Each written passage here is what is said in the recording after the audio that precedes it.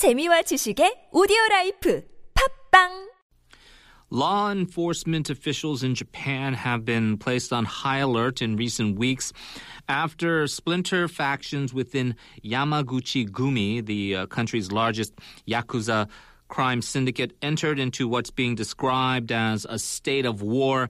It's threatening to spill over into a nationwide outbreak of mob violence. And we're going to try to find out more as to the causes of this, the rift among these rival groups, and overall what we can expect. A lot of the depictions you've seen in movies and films with the Yakuza sometimes maybe a little bit different from reality. Joining us, very pleased to have from Keio University in Japan, criminal law professor Philipp Osten. Hello. Hello. Hello, this is Philipp Osten. Hello. Thank you for joining us, Professor. Well, from what you've been able to observe, and this is something that we are, of course, watching from across the pond here in Korea, what is the level of concern among the Japanese public as well as the authorities in terms of this looming all-out mob war? Okay, well, actually the public concern was comparatively limited until just a few months ago. In the latest schism in the Yamaguchi syndicate, many members defected to a new group which calls itself Kobe Yamaguchi-gumi. And Kobe is, as you might know, a city in western Japan which is the traditional headquarters of the Yamaguchi-gumi. And this new group is now facing off the old Yamaguchi-gumi, the largest organized crime entity in Japan, which was actually founded more than 100 years ago in 1915.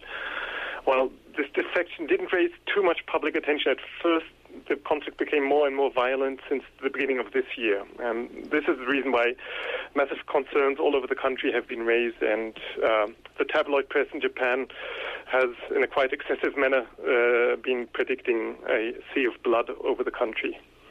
And also, in addition to this, recent warnings by the police have been issued. For example, the National Public Safety Commission, which oversees the police, stated earlier this month that there's no denying that a gang war is actually taking place right now. And according to the police, there have been approximately 50 incidents in the past half year involving groups affiliated with the two rival gangs. And this increase of violence, of course, led to a more active proceeding by the Japanese police with several raids, searches and arrests. And, for example, the Yamaguchi-gumi No. 3 boss was arrested last month in Osaka. And in general, the concern among the authorities was that from the beginning of the schism and the whole thing will lead into a bloody war. And it's not only a war going on between the Yamaguchi-gumi and the spin-off, but the concern is that other Yakuza gangs will follow into that confrontation as well. Now, as far as this latest schism in the Yamaguchi-gumi, can you describe what caused it? And is this something that the Japanese public is used to? Have we seen similar factional splits in the past? First, it is actually not quite clear what led to the defection of such a big amount of members and the forming of a new gang. Police sources and some individuals associated with the Yamaguchi-gumi say that some elements within the Yamaguchi-gumi have been unhappy with the reign of Shinobu Tsukasa. Tsukasa is the current leader of the Yamaguchi-gumi. And furthermore, it is reported that some former members of the Yamaguchi-gumi were frustrated with very strict rules imposed upon them by this leader, who tried to more or less return the gang to its roots. For example, he forbade dealing in drugs. And historically, the Yamaguchi-gumi did follow some kind of honor code and didn't deal in drugs until recently. And this changed in the last decades, and this led to more confrontations with the authorities and other gangs. And the second part of your question, actually, such a schism within the Yakuza gang is not a singular case. It has happened before, which is also a reason, of course, for growing public concern. The most famous case took place in 1984 when almost half of the members of the Yamaguchi-gumi left the gang in a rebellion. And what followed was 5 years of excessive gang warfare, which hit the whole country. And nearly 30 people died in the resulting conflicts, which is actually a lot considering Japan's traditionally very low homicide rate.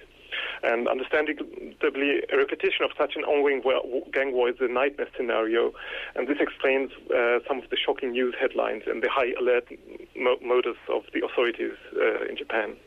A lot of what you've described seems like we've seen this. I think most of us have seen The Godfather and these factional fights and the Corleone family being reluctant to deal in drugs. And so a lot of this kind of rings true. But in real life, can you just describe how exactly the Yakuza operates and what kind of problems they have caused in Japanese society throughout the decades?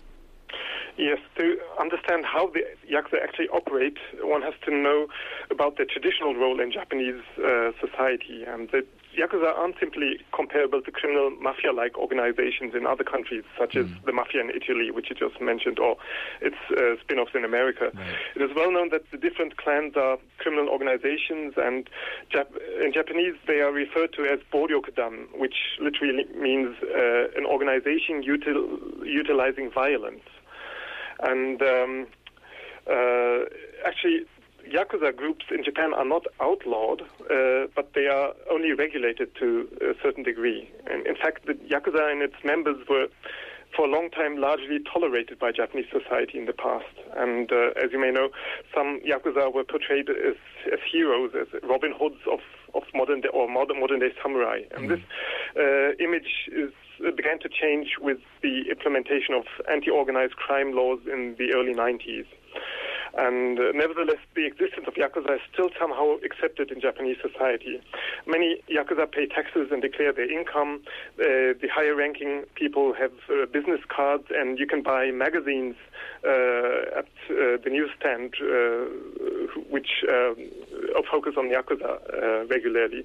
It is also possible to inform yourself about the Yakuza, for example, on the homepage of the National Police Agency, which lists up all the major Yakuza organizations and their headquarters, the addresses, their emblems, and everything. Mm-hmm. And this has changed in the past years. Some exclusion ordinances have been issued by the authorities that aim to cut the ties between Yakuza and ordinary citizens. The concept is now the Yakuza versus society, shifting from the Yakuza versus the police.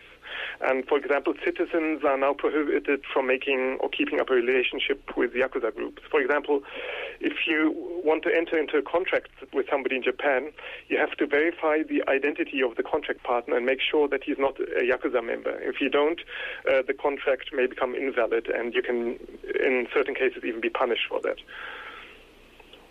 And another thing which I should maybe mention is that these groups are organized very hierarchically, and the senior leaders are separated from the lower levels of participants. This isolates the upper levels from criminal prosecution, as they typically do not physically engage in criminal activities. And this hierarchical structure is supported by strict codes of discipline and ceremony rituals and membership fees, and some kind of mentorship between older Yakuza and younger Yakuza at different levels do also exist. Certainly a very, very educational segment here as to how this group operates. Fascinating development. Unfortunately, we did run out of time, Professor, but thank you so much for joining us. Really appreciate your insights on this issue. I was happy to join you today. Thank you. That was Professor Philipp Osten from Keio University. Seoul City News up next.